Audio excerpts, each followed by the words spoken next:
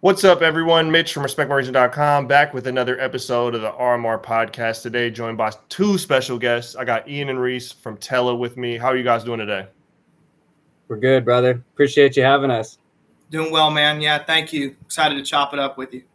Hell yeah, hell yeah. So I start every episode out with people's origin story around cannabis. That's just something that we do here. So I'm going to start, since we got two guests, I'll start with Ian first, but just curious, your origin story with cannabis, whether that's personal, professional, you could choose to be vulnerable, share however you will. There's no judgment here. But just curious, how you got started with cannabis. Yeah. So personally, cannabis has been part of my life for quite a while, previous to when it was legal for me to be partaking, so to speak. But in terms of how it's evolved for me is that it's always been a big part of my life and understanding where it's headed. And, professionally, we essentially started with a pilot program. We'll talk a little bit about that, I'm sure, but we started with a pilot with some dispensaries. And we've learned a whole lot through this process, and we absolutely love working in the space, even though there's days that are tougher than others. But we just see so much value in enhancing the industry as a whole. Everybody wins. Every piece of the industry, can benefit from people collaborating and working together to, just upgrade up the level, So that's what my experience with the cannabis in general has been, and it's become a lot bigger part of my life lately, more professionally than anything, and I'm just super excited to keep pushing. Oh yeah, what about yourself, Reese? Man, personally used it as an alternative to pain medication, opioids, in my football career, going up in college. Blew my knee out. Had team docs obviously prescribing all sorts of different opiates and pills and different things. And I saw all my teammates going down that path and what it led to, and ultimately a lot of substance abuse around the sport in general. And so I kind of shifted over and decided that I would try to use cannabis as an alternative to get through my rehab, and then obviously to use periodically to medicate during my career. And then somewhere along the line ended up with Tella, where now we help cannabis retailers and brands showcase themselves, provide them superior analytics, and just excited to be in the space professionally in general and get to rub shoulders with all these great individuals moving the space forward. And yeah, man, that's where I'm at with it. Awesome. Thank you guys for sharing. That's one. I like these off with that question because I think it's just interesting to see how people came to this industry. Very few people can be like, I was professionally around cannabis for 10 years, just because this hasn't been a professional thing. Even the people that may have been doing it at that level, it's not quite an industry or professional. So, and most people that even did that, still had some sort of other route that they were taking or career path. So I just always love hearing the stories about how people found their way to cannabis. I think it's exciting for all of us to be around something so new and be a part of the birth and the growth of something. So you guys can break it down again. I'll start with you, with you, Ian, but if you can break it down, like Tella's background and kind of the company's entrance into the space, and the space being cannabis as well. Yeah, of course. Tella, we're about 3 years old now, and we're very much a startup still in terms of how many people we got. We've got a great team. What we originally started with was the idea of helping retailers to digitize their physical spaces. So we had a pilot program right off the bat in grocery, saw a lot of great success from that. That's a tough industry for pretty much the opposite reason that cannabis is. Because it's so old school and long-standing in the way they do things, right? So we had some good success there, but at the same time, we were also running a pilot with 4 stores in Colorado, and they were called Mesa Organics at the time. They've been since rebranded, but they were down in like the Pueblo area and then rural places. And what we did really was help them design a digital experience for their stores, and that looked a lot like digital signage and kind of interactive displays, stuff like that. And we helped them design that based on a customer journey that we came up with in terms of when you check in, when you're waiting, when you're in line, sales floor, point of sale, etc. And we designed content specific to those touch points. And then really what came out of that was our first proof of concept for cannabis when it comes to digital effectiveness. So, the big thing that really powers everything else we do is the business analytics, business intelligence, essentially, and really helping these owner operators understand what's going on in the stores and creating those meaningful insights from the data, using those to power any marketing that you're doing, helping with the strategy, obviously. And then more recently, we've just been really finding ourselves right between brands and retailers, and really helping them to connect them to be able to better collaborate around the data side of things. So everyone's doing better. Everyone has a better understanding of what's moving, what's not, and so ultimately where we are today is started in those 4 dispensaries, and we're up to 37, 38. Like it literally changes every day. So we are growing, and we're doing a lot more with both dispensaries and the brand side, and that's kind of the short and sweet tell a story as much as I can give you. I love it, man. I love it. It's interesting to hear that growth, and funny that you said, coming from a space where it's the complete opposite, being that it's old, it's archaic, no disrespect to the grocery industry. It's just been around for a while. It's been established. It's everything's set in its ways to, this industry, which, like we just said at the start of this, is currently being rolled out. Like a lot of states still don't even have it. There's a lot of states that only had it for a couple months. It's like New York have legal cannabis, but they don't have retail experiences quite yet. It's just so fast paced. The regulations and the playbook is all being wrote right now as we do it.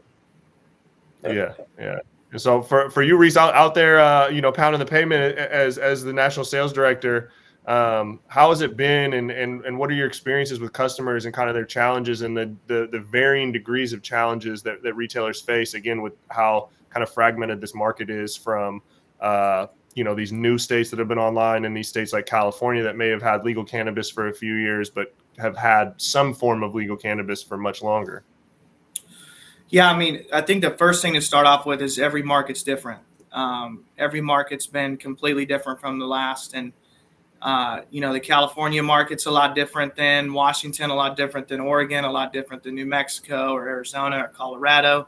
Every market seems to have its own niche. But on our side, what we're hearing from brands and operators, retailers, dispensaries seems to be the same thing. Everybody wants the ability to showcase either their vertical brand or their brand within retail locations. And everybody wants to have the ability to understand how their product or their location or district or region is performing. There's a lot of great broad data out there for sure, but we're seeing a much larger need on the side of smaller, granular, more focused data to help drive superior business intelligence decisions. If you look at an MSO, similar to a Schwazze or a Trulieve, they may want to separate it by state or region. But if you're looking at, a local retailer that may have 5 or 6 locations, they want to have the ability to understand that local level, like each store by store, to better understand the products they're carrying, what's moving, what demographic it's moving to, how to position their products, and then how to, guide their business intelligence decisions on the back end of that. So we're seeing this need, and like Ian mentioned earlier, we're finding ourselves positioned in this awesome spot between brands and retailers and helping them connect the dots between each other.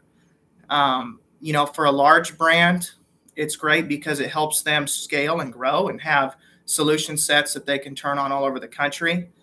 And then for a smaller brand that's beginning to grow and understand their product, it allows them to understand who's buying their product and who they're actually selling to, right? So that is what I'm seeing on the pavement. That's what I'm hearing every day. And Tela is committed to providing those solution sets. So. Yeah, and I think that's great, Reese, because, to bring it even back to grocery for a second, Mitch, right? Like, what we're starting to look a lot like is shopper marketing, which is a total grocery term, right? But it's essentially how the CPGs work with the retailers and how they execute on merch and display and marketing, et cetera. And so what we're seeing is that piece of the industry really start to grow, especially in states that are a little bit more of an open free marketplace versus states like, Florida, where it's vertically integrated and, it's a very closed wall type of thing. But in other areas where you've got a lot of brands that are independent brands, fighting for shelf space, fighting for brand awareness, ultimately, obviously fighting for sales, market share, et cetera, we're seeing this as a really, really valuable piece of the industry that ultimately isn't designed to, make sure that the big boys crush the little boys. It's more about like everyone gets a shot, and, it's becoming more innovative, and there's just so much fun, cool stuff to work on there that we're really excited about. So back to grocery, I guess.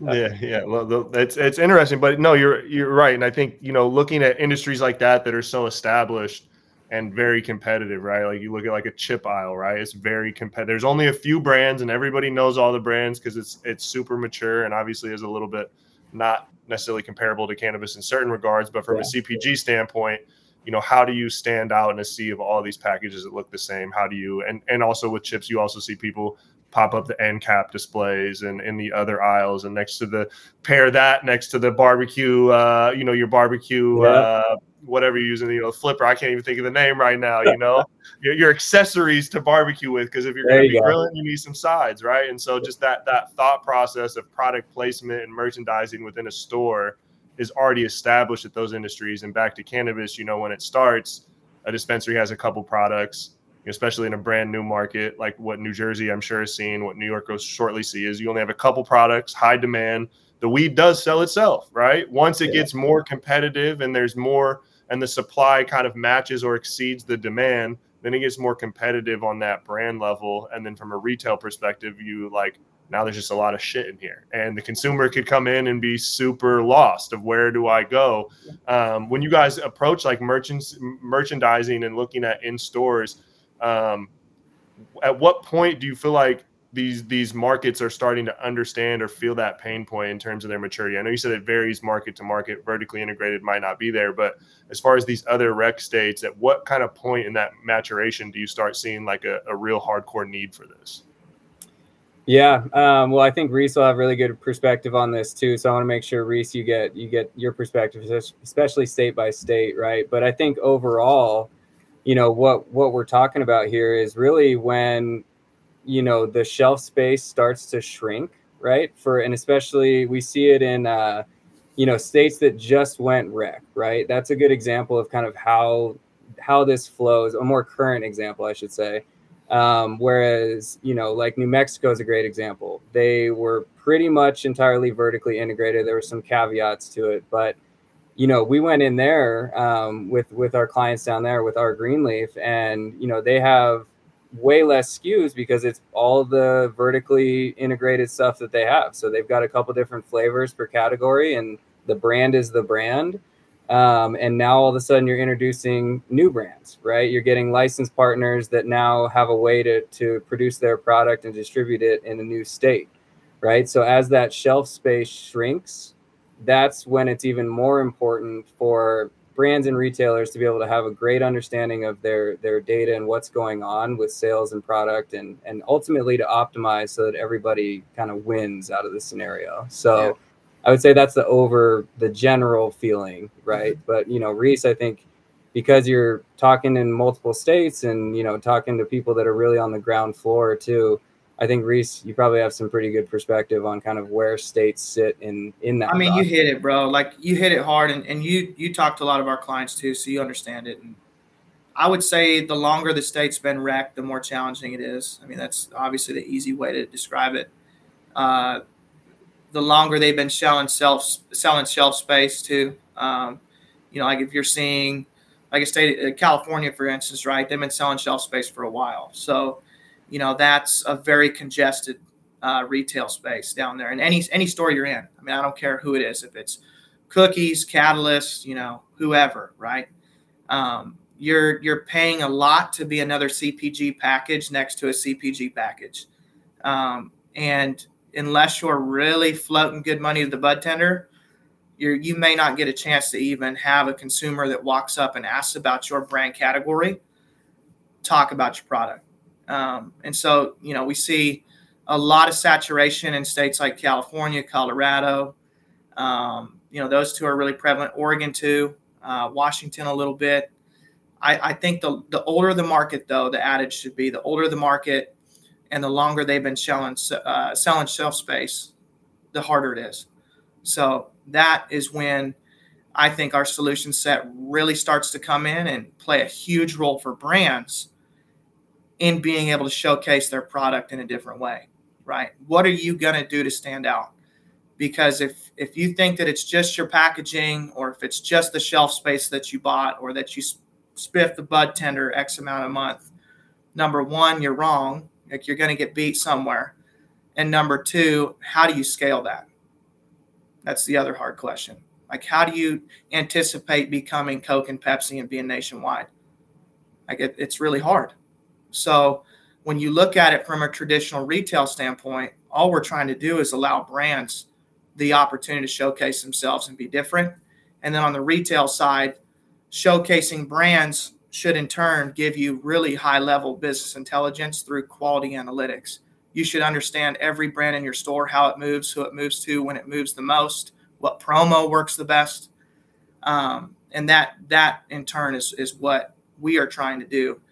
But to come full circle, longer it's been rec, and the more shelf space that's being sold, the longer it's been sold, the harder it is.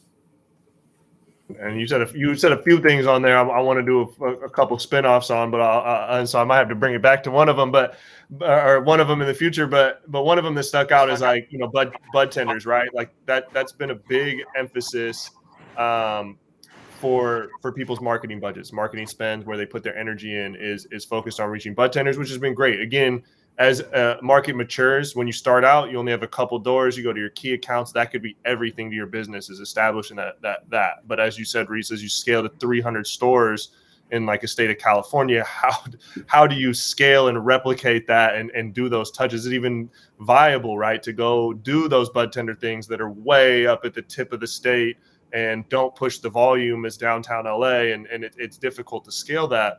And then you also said something on there about, if a customer comes in with a question about a specific product, that's not likely the only product they're going to consume. That's not the only brand that they're considering. And then even if I'm buying a pre-roll today, that doesn't mean next visit I'm not interested in edibles or a beverage or something else, right? I've kind of made my mind up of what I'm going to go in and get. And the bud tender, if I'm coming in interacting with a bud tender about pre-rolls, I don't want to hear about, as a bud tender perspective, I shouldn't just throw out Hail Marys from left and right unless I'm getting some feedback. But like you're saying, if you display a product, have a brand or a product displayed in there properly, that initiates a conversation. So I'm kind of curious that your focus or the importance on kind of like how proper merchandising and placement in a store helps initiate conversations that can either convert to a sale then or convert to, brand investigation and then a sale further on down the line. Absolutely. I think it's all about placement, right? You hit the nail on the head there. Like, it all depends on placement. It all depends on customer path to purchase. Those are all things we evaluate as soon as we look at retail locations.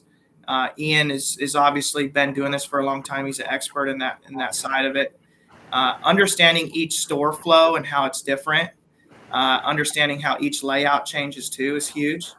And then being able to position and do things and put things in place that, again, right, initiate the conversation. Or if they don't end up purchasing it, did they have a chance to interact with it, to be able to go home and go online and look at the product in further detail, understand that brand, and then, drive traffic to that brand's website so they can tell their story, right? Like Tella, it should be about a brand being able to tell their story, like tell a story. That's our initial mantra. So I'll let Ian take some of this too, because he's got a lot on this as well. Yeah. No, it's really about, making sure that you've got an understanding of kind of where the customer is when you're interacting with them, right? So like, even back to that pilot concept, we identified that all 4 locations, had a check-in / lobby waiting area. They have obviously the restricted area, which we started to call the sales floor. Typically, in small locations, you're in there right away, right? But in a little bit larger locations, you might have a line or something you kind of walk through. So we thought about it from a content perspective when it comes to like where they are in that journey within the store, and then executing on the content side of things. When you're at the point where you're like about to make your decision, right? We want to give them the opportunity to be able to have an awareness of what else is in the store. So, speaking back to the bud tender part of this, one of the questions early on was kind of like, well, why do I need all this digital stuff, right? Like I have a bud tender. And the point is not to replace the bud tender, right? Like what you want to do is help the bud tender sell. So you want to make it so that when someone comes up and if they've seen a really cool feature on a brand or a product that they hadn't seen before, by the time they get up to that point of one-on-one interaction with the bud tender, they're saying like, tell me about that. Like I saw that. What's that all about? Right. Versus the bud tender having to feel salesy almost, right. To say like, you should try that instead of the customer initiating that conversation. And ultimately then the bud tender gets to serve the role that they should be in, which is an educator. Right. And that's something that we hear throughout the entire industry. It's always a big topic, whether it's an older state or a newer state. You've got people all across the spectrum in terms of brand new, first time in the dispensary, out to people that have, been in the industry before it was a professional industry, right? Like, so you've got all levels you got to account for. And really what we do is we try to help not only the retailer, but the brands as well, understand and decide, make a decision kind of where in that journey makes the most sense and is going to have the most impact, right? So that's kind of how it loops together. And really everything that we do since day one, we look at something and say, okay, how do we measure that, right? Like, how do we measure some success from this? Because it's really cool to have a bunch of digital stuff in the store, but it is what it is. It's just cool unless you're trying to think about, okay, how do I best use this? And how is it going to really generate the results that I want? And how are we going to measure that? And that's really, really key to kind of what we do, because otherwise it's just an opinion. I think that digital should go here because that's what I think. Right. So that's key. That's big for us. And on the backside of that too, once we have those measurements that we've collected, delivering them to the brand, delivering them to the retailer, allowing them to have access to those insights and cleaning it and giving it to them in a form that is easily understood, so they can take the key performance insights and look at them and say, okay, this is what I need to do. Like this is what this data tells me. Because I can't tell you how many times I've heard out there for brands and retailers, like, yeah, we get data. We get these massive spreadsheets with like 120 different insights, and I'm trying to like wrap my head around all this shit. It's like, well, that's great that you have all that, but what good is it if you don't know what to do with it, right? Like I used the adage yesterday with you, Mitch. I could have the best race car in the world with an amazing V8 in it, but if I don't know how to drive it, am I going to win? Probably not. You saying there's a chance? Yeah, and if you ain't first, you're last. There it is. And so, on that point, like, how do you work with people to help identify the KPIs that they want to see and be able to extract that from the data?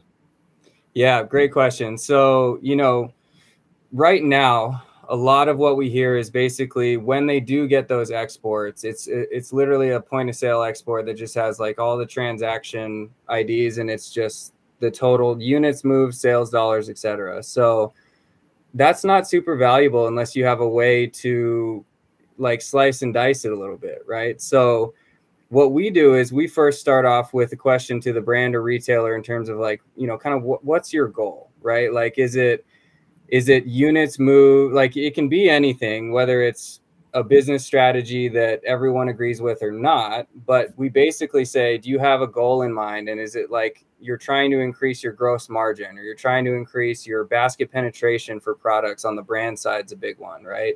And on the retailer side, it'd be like, how do we increase, because we're talking in store right now. There's a few other ways you could look at, like just increasing the store traffic. But on the in-store side, it's like, okay, your store traffic, it is what it is, and you can drive use some other channels to drive traffic there for sure. But what are you doing like once they're there, right? They're there to buy something. So how do we make sure that, number one, they're buying what we want them to buy to some extent, right? Like if you have an initiative around a high margin product or really high quality, whatever it is, right? And then we help them design based on that. So ultimately, from a retailer perspective, it's like we want to increase our basket amounts, right? So we want to just say, okay, for every one of our transactions, we want to see a lift in the basket, meaning they added one more item or they tried something new.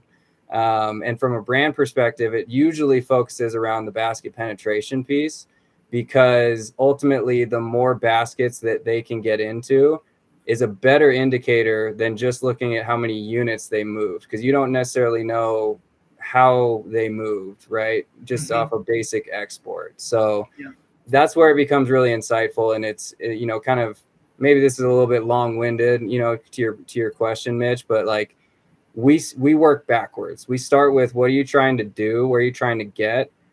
Then we work backwards out of that to just, help with the strategy in terms of how we're going to get there. And that's what makes what we do measurable. Absolutely. Yeah. And I'm sure there's that need to be like hands-on, right? Because understanding everyone's goal, because it's going to be different from brand to brand, 100%. category. If a brand is strong in a particular category, they're going to likely have different objectives than another category, because consumers consume categories differently. That's right. 100%. So it's pretty fun too, because you combine that with a deeper level or deeper understanding of what the baskets are related to the customer that's buying them. So we're talking loyalty, right? Like if you're integrating that with the strategy that we're helping design, now you've really got something, and now you've really got an understanding of like the personalities within your shoppers and kind of what they prefer versus what they might be open to trying, right? I think there's a lot of natural evolution in terms of products that were on the shelves on day one of legalization versus what's on there now. And it's not just one edible of some sort, right? Like you've always had strains and all that, but now it's like that's moving into all the CPG. So now you've got all these kind of personalized, if you will, right? It's like craft, right? Mm-hmm. Yeah. So I think it's going to be really key too for some of these custom KPIs and like shopper behavior as we approach a recession, because stores are going to have to run leaner and meaner and still make good margin. Mm-hmm. And they're going to have less customers through the door, right? So how do you maximize your foot traffic that you currently have? And our custom KPI tools can definitely help people do that, which is really neat for the industry.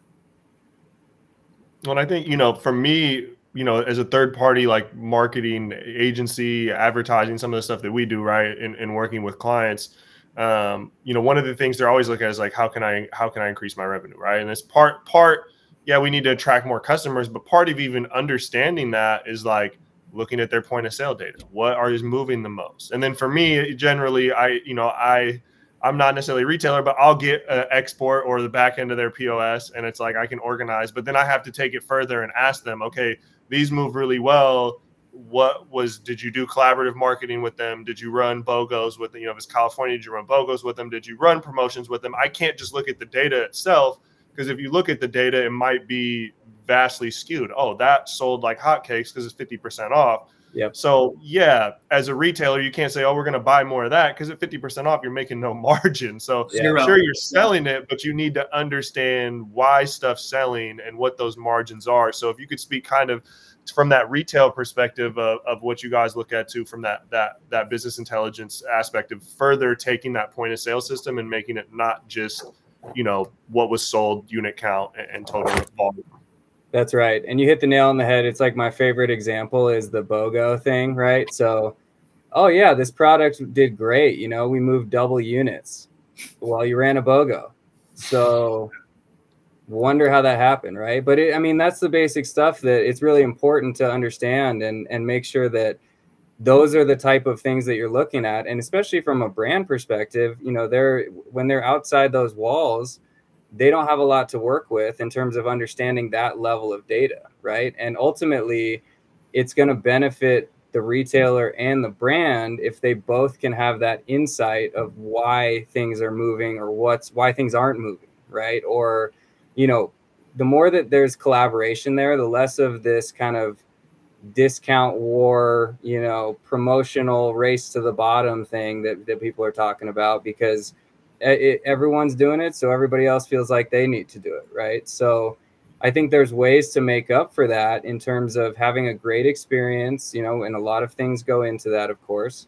But really also to understand the effectiveness of promos. And that's one thing that we specifically built out within our platform is it's a promotions tab, essentially, that once you have promos that you're running, you can actually look deeper at that data to understand some of the things like we're talking about in terms of margin, basket penetration, stuff like that, so that you can actually determine if the promo is effective or not. And we actually have a use case where we analyzed a promo for a pretty decent sized brand, big name brand actually, but essentially they were picking one day of the week that they sponsored that they would do some sort of promo, right?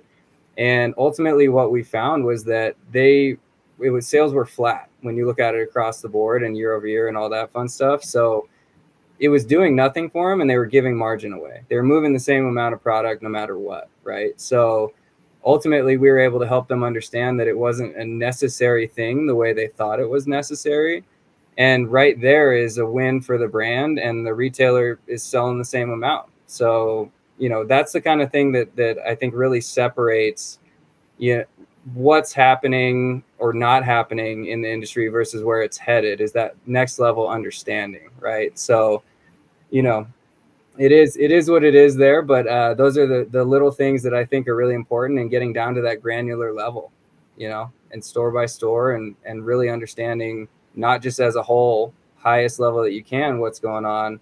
Understanding more granular levels ultimately is where those margins are, right? And with this gap, right, this space between the retailer and the brand, right, they obviously have to work in harmony, because a retailer is nothing without products and brands, and a brand's obviously nothing without that, unless, you know, certain DTC cases might, you know, might make an argument there. But in you know, overall generalized, you know, they must work in harmony, but they're always at some sort of odds for various reasons. But one of those is understanding and sharing data, right? Like a retail outlet is, you know, pretty tight-lipped on their data. They're not just opening and selling that to some people. Maybe they'll understand, maybe they'll give insight. Hey, you guys move really well, or they're sophisticated enough. Hey, you guys move really well with the BOGOs or these strains, so that's what we want. But how do you see brands being able to leverage Tela to extract and finally get some sort of data from at that dispensary level that they usually are unable to get? You got this one, Reese. I knew you were going to pass the torch there. The short answer for that, Mitch, is it's good for everybody. Like, period. And not to mention, we're not asking for all their data. We're asking for specific data. Like, unless we're working with them on the actual store level for them as the retailer, then we'll have all that data. But the short answer is, if it's just like a brand, right? Like if I'm walking in and I'm working on behalf of Wild, I only want Wild's data. I'm only going to ask to extract Wild's data. And then I'm also going to let them know that we're not selling their data to anybody. Like, we don't sell our data, period. It doesn't matter who you are, how much you offer us. And believe me, it happens. We're not selling it. Like, we're not going to sell it on a retail level. We're not going to sell it on a brand level. Reason being is that data is meant to provide the business intelligence for them to make decisions. If I went and sold that data that shows their other competitors why they're moving things and doing things certain ways, we've defeated the purpose. We're going to cannibalize the market. So, you know, on a short answer, it helps everybody win, and we're not selling anybody's data. So they're more apt to work with us. If I was asking, you know, if I walked in, I said, I want access to everything, and I gave them no guarantee, you know, no sort of legal paperwork, they would look at me and say, hey, man, piss off. Like, we're not going to give you shit. We don't want you to have access to our stuff. But at the end of the day, that's not what's happening in our case, because we don't sell data and we approach it with the mindset of, hey, we're just trying to help everybody. And that's been really successful. And in turn, it's really funny because here's what ends up happening on the real end for us is we'll get in with a brand in a retail location, and they may give us access, but be a little weary at first. And then we give the brand the scorecard, and then we give the retail location a scorecard for that brand. And they see all the detail, the intricacies, the KPIs, and they're like, geez, can you guys do this for everything?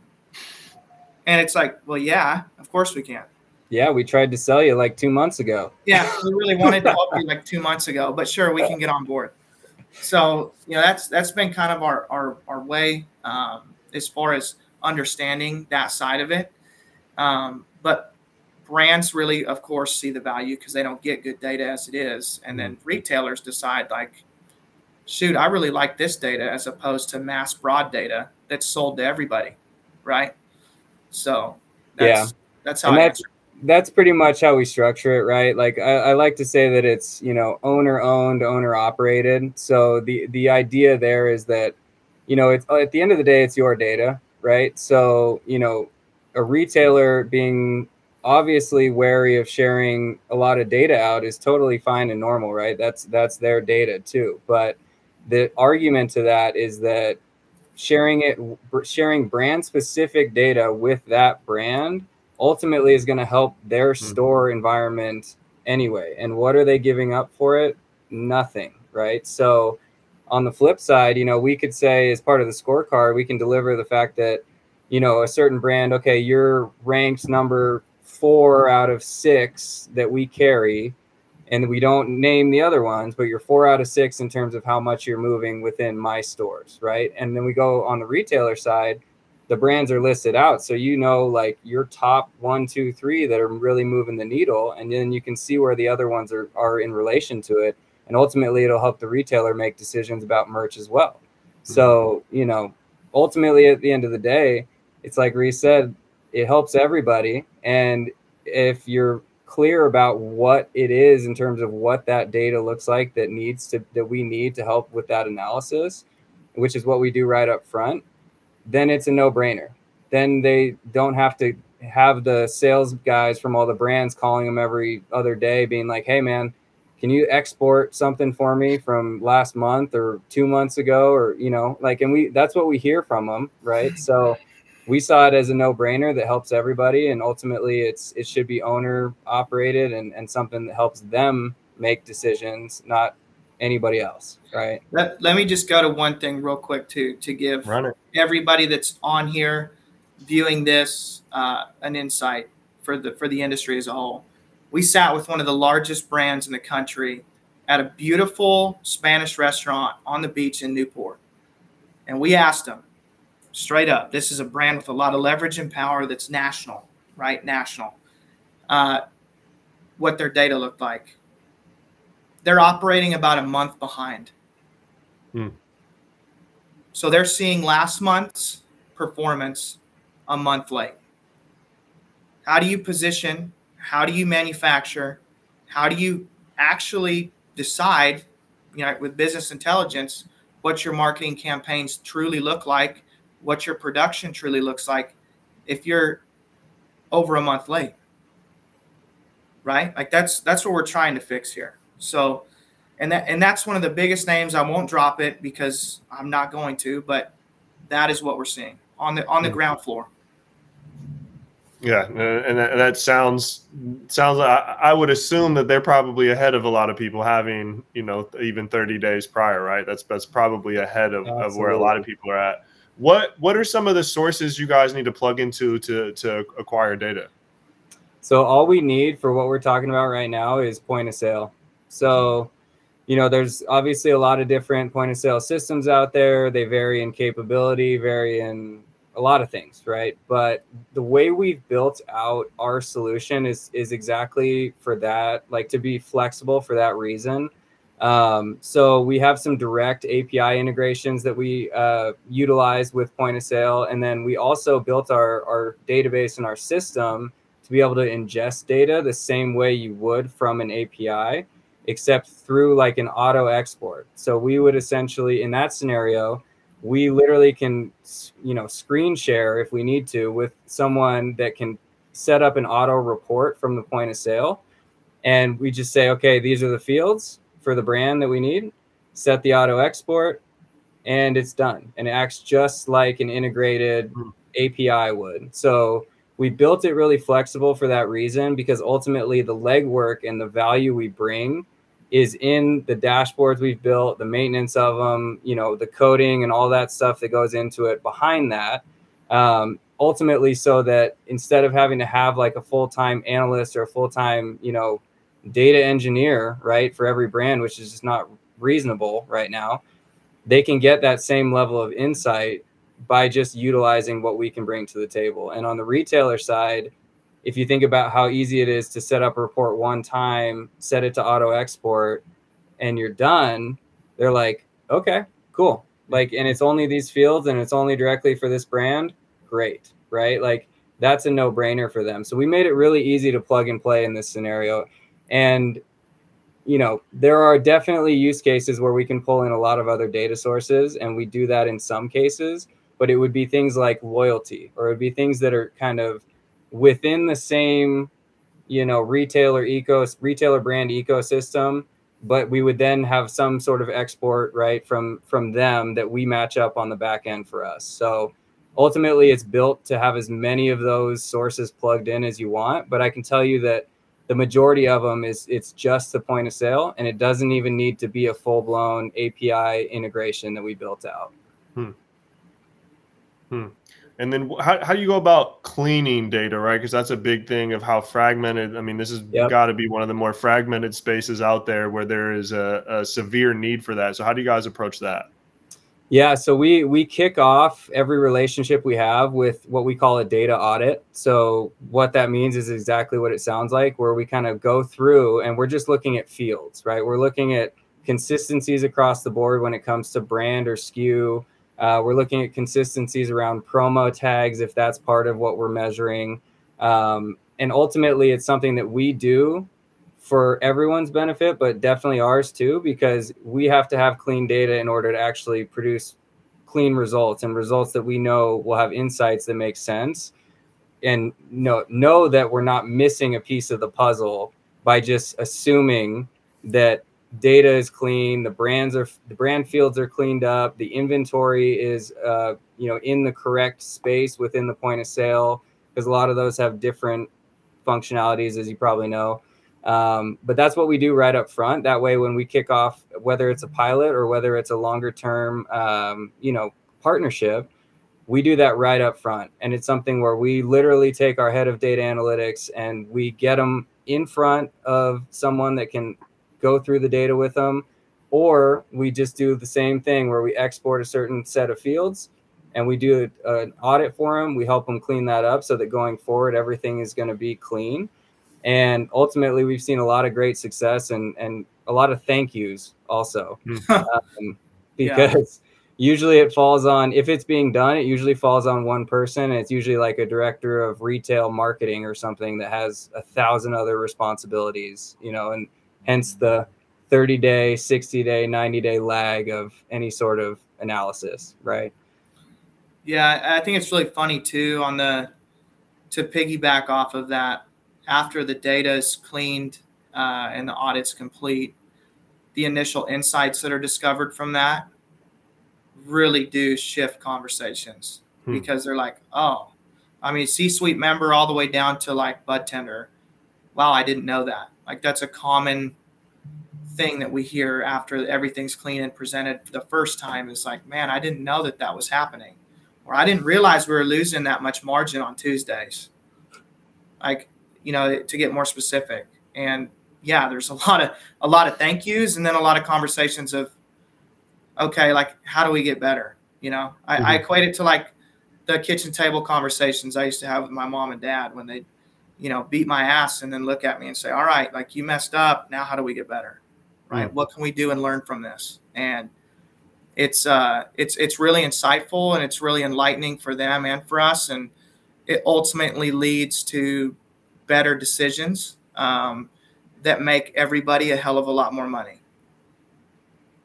Yeah, and you mentioned, I'm not sure who was it mentioned, right, that usually when you're dealing with a company in the space, brand or dispensary, some people don't have anyone designated for marketing. Some people have one. Some people have three when they desperately need 13.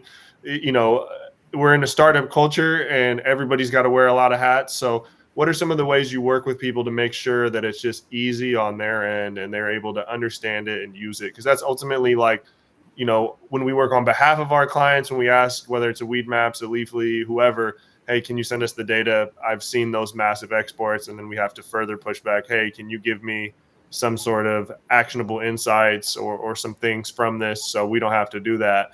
And we're doing that on behalf of a client. The client is looking at us like, yo, I didn't even know to ask that question. You know, the one question that instead of me trying to decipher it for 2 hours, you push back on them to make it easy. So I know it's just one of those things where even people that ask for data, no matter how they get it, especially if they get a big spreadsheet, they still don't even have the time to dive into it. So what are some of those ways you guys work to make sure those people are being able to get actionable insights while wearing so many hats? Yeah, no, it's a great question. And so it kind of goes back to the way that we design the business. And, you know, a really important thing for us is to be able to service our clients in the support that we, you know, promise during the sales process, right? So we're not one of those companies where, you know, we promise a lot of support and then as soon as you sign the deal, you know, see you later, right? Like, we don't have success unless we can make sure our clients are seeing some valuable success or whatever learnings, right? Whatever it is from what we help them with. So we designed it to be really flexible in terms of if there are resources available, whether it's on the marketing side or the merch side or the ops/analyst side, we are very customizable in terms of if you have one of those pieces already, great. That's something that we don't need to necessarily provide. So that could be as simple as like the content side of things, right? So in the scenario where they have one person or three people that should be 13 or, you know, whatever it is, right? We make it so what we're doing fits in to their overall strategy and goals. And really we partner with them because without that level of partnership and communication back and forth, you know, how do we know that we're delivering the results or, you know, the insights that they really want to see? So it's a very much like we're partnered with you. We, you know, on a marketing side of things, it's like it's very common and almost every single one of our clients utilizes this option that we give, which is a weekly meeting with the person who's kind of point at the client with a dedicated account manager on our side of things that basically can talk about upcoming opportunities for content, talk about past performances for content. Same thing on the data side. Review scorecards, you know, provide support on how to utilize it if there's something that they're confused about, right? Mm-hmm. So it's something that we find to be very, very important and very helpful to the folks we're talking to, because in more scenarios than not, they're missing a piece of that puzzle, right? Otherwise, they would have something fully built out like what we're trying to help them with. But where there's lacking resources, people that are spread way too thin, we kind of positioned ourselves to say, okay, how do we help those people and deliver for them and support them ongoing? So all of our partnerships are, you know, I call them partnerships, they're clients of ours, but our partnerships are a year minimum, you know, and we do pilot scenarios here and there to test things out with people, of course. But what we've seen so far is those pilots grow into a relationship where it's like, okay, yeah, you guys are providing some serious value for us. Let's roll you out to more locations, or let's go to the next level of support, you know, whatever it is. Either way, it's so key, because without that, we won't grow either, right? So we're adamant about it. Like, I'm very adamant about it with our team. Like, that's the number one priority, is taking care of what the clients need, because ultimately that's the only way that we continue to grow. It's all relationship based, period. And, you know, I typically take this on the forefront with our clients. So the way I like to explain it is we're going to grow up with you. Like, we're in a new industry that's going to see a lot of changes and do a lot of things. in the near future. And our goal is to just pull up a chair at the table and grow up with you and become a true partner and build that relationship. And that's why, we're pretty exclusive with who we work with. We don't work with everybody. And the reason is because we have a smaller team that really cares, is dedicated. And we're not going to take on anything that we can't deliver, and we're not going to spread ourselves too thin. In our opinion, on our side, that creates a ton of value. And not only for now, but in the future, being an organization that has that reputation. And so that's where I go, man. I just tell them, like, hey, we want to grow up with you. Like, if you got an extra seat at the table, let us slide a chair up. Let's get to work. And it sounds like when we're talking on the phone the other day, I think you guys were talking, had nothing to do with me, but you guys were talking, and it sounded like Ian was getting some requests from some customers that were outside of the scope of what you guys were doing, but you seemed pretty happy to explore to see if that was something that you could help them with. Yeah, absolutely. Yeah, it's fun like that though too, right? Because the one thing that I do really enjoy about the cannabis community in general too is you can find some great partners, and the more you get to know people, there's obvious synergies between you, right? Like we have a great partner, more than a few, but we've got pretty much 1 to 2 in each component of marketing, analytics, loyalty, etc., that we can refer for our clients too. So we do that all the time. And I know you guys see that too, right? Because, we're the example you were talking about is asking me something related to payment processing with point of sale systems. So knowing whether or not that's integrated directly, knowing whether it's a third party, and we have experience working with all of them because we have to coexist in terms of we're helping to drive marketing, sales, etc. Ultimately, when they go to check out, it's through the point of sale. It's through the payment so there is synergy across the board. And I just love that. Like, I love being able to say, hey, you don't have a loyalty partner. I've got a great company for you that, stands for a lot of the same things that we do. And here you go. No compensation, no structure there. Just these guys are good guys. They do great work. There you go. Right. So that's fun for me.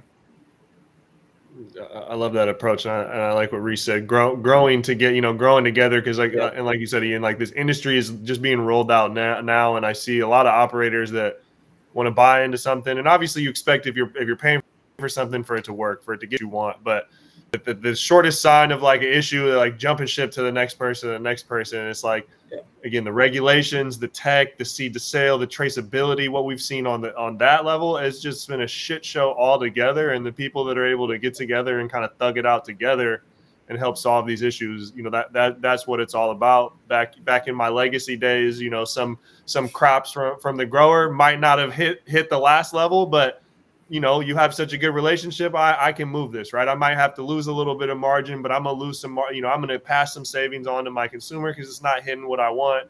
They're not going to leave me. I'm not going to leave you. And we got to keep this wheel rolling. I can't just be like, nah, I'm gone. I got to go find a new supplier. It was all in those days. It was all about, for at least my business structure was all about keeping it going and making sure, I use this term a lot, win-win-win. I got to win, the end person's got to win, and then usually the people I got to work with to help the end person win. We all got to win. Otherwise the wheel's not turning. Love it. I'm all about that. Can we borrow that, or is that trademarked? I'm working on the trademark, but, go for it. Just, make sure, toss me some credit, time. You got it. Done. Book coming soon. Win-win-win. It'll be like 15 pages, so it's not much, but, I'm trying to get that book deal. Oh, I love it. What's next for Tela throughout the rest of 2022 and beyond? A lot. I'll tell you, Reese, you're gonna take this one, okay? But a couple weeks ago, Reese and I were finishing up a trip. Tons of great meetings. Like halfway through the week, I was like, we're being punked. Like, why are all these meetings going so well? Why are we moving forward with all these new brands? And Reese was jacked up. And he looks over at me. We're driving. He looks over at me. He's like, "Are you not jacked?" And I was like, "Reese, I am very jacked, but you got to realize something. I have a lot of work to do now. And I got to go out and I got to execute. I got to get all these onboarding processes rolling.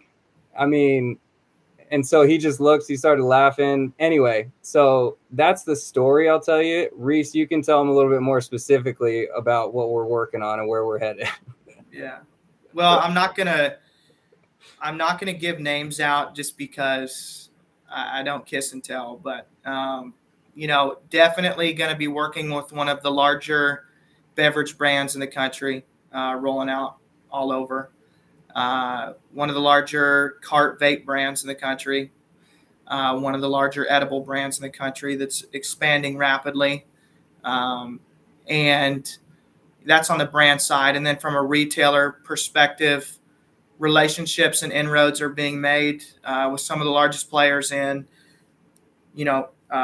Oregon, Washington, California, Colorado, New Mexico, Massachusetts, Florida, just to name a few. So our retail media network will be expanding rapidly. I would not be shocked if we have, 500 to 1,000 retail locations by the end of the year. And I would not be shocked at all if we have the largest in each of those brand categories kicking in our door saying, dude, these guys are taking market share. We don't know what's going on, but we're getting our ass kicked. What can we do? But again, we're a pretty exclusive group. So we're going to grow up with these people that were the day ones that believed. And we're going to help them crush the space, period. Every brand we meet with, that we have met with or continue to meet with, my whole goal is to let them know, you're not Coke, Pepsi, or Coors yet, but you will be. Mm. And so down the road, when Ian and I, are older, the goal is to be working with brands that are as large as Coke and Pepsi and Coors, and have the personal relationships with those C-suite individuals and have grown up the entire way with them. I want them at my kids' weddings, and I want to be involved with their growth and success, and hanging out during the summer, going on big lake trips and retreats. So one thing we've talked about, not only doing big retreats with our crew, with our family, but bringing our largest clients that have been there since day one on a yearly trip, going overseas to Spain and taking everybody, or renting a huge cabin up in Montana and having a good time and jet skiing, and everybody brings their families. That's what we envision happening. And 2022 is just the beginning. Tella's becoming a household name, and we're expanding our reach. But I think 2022 is just the start. You're gonna see some great stuff from us. So I love that, man. Make sure I get the invite to the lake or the yacht or wherever you guys are going. You got it. I can man the grill. I can earn my keep. Oh, really? Done. Let's do it. Deal. Yeah. I get down on the carne asada. The thin steak that's real easy. It's hard to fuck it up. That's you buy it pre-marinated. It's easy work, man. Get her done. I'm telling you, work smarter, bro. That's you're aligned with us, right? Why spend 25 hours on something when you can do something in a couple hours and on to the next thing, right? Yeah, I mean. So no, I appreciate you guys making the time on here. We're working on some stuff. I don't want to give too much inside out yet, but RMR, we're working on a project, and these guys over at Tella are going to be a part of it. So we're going to have these guys back on and showcase some a case study and how to work directly with brands. Here in some coming months. So people out there on our platform, you're going to see some more of these guys through us. Excited to watch the continued growth. I'm just excited, again, as someone that does marketing, right? Having data that just is everything, right? And like you said, Ian, measuring stuff is everything. And even in my realm, even if it is simply just brand awareness and not even conversions, being able to measure things, know what's working, know what's penetrating, know what's creating conversations is so impactful. And then on the agency side, being able to look at our clients' data and understand these are the categories or the brands or the regions, that we need to put more water and sunlight in. Maybe these are the ones we need to nix because it's not worth our time. The margin's not there. And without that measurement, without that data, it's so much guesswork. And as you scale, that's really where really where those issues happen, right? Like we were saying early in an immature market, the weed sells itself. You don't really need to worry about too much. Only having 10 doors is pretty manageable without even a sales director, right? But as you grow 200, 300 stores, it just, those tiny little holes start fucking gushing water out, and the ship can sink pretty quick. No doubt. Everybody wants to scale, but how do you scale well? Period. Yeah. That's the question. Many are still, even the top brands that people sweat over, they're still trying to figure that out, man. Everyone's still trying to figure it out. That's right. We're all early in this, man. So learn and grow.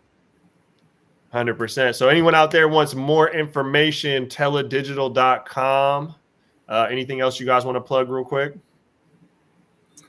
Not on my end. I mean, we just appreciate you having us on the show, and we're really looking forward to working with you in a couple of different ways going forward, and really excited just to be able to tell our story a little bit and talk to people about what their pain points are and figure out if we can help solve them. That's kind of what gets me going day to day. So appreciate it. Fire. Well, yeah. Thank you guys for coming on here. This is Ian and Reese of Tella. This is Mitch, Respect My Region, RMR Podcast, episode 46. We'll be back with more episodes next week. I hope everyone has a great 7/10. If you're, consumer, relax, enjoy, do it big. If you're a retailer, God have mercy on your soul. Hope you got your sales in order. And all the people out there throwing events, make sure everyone's safe and hydrated, man. We'll be back next week.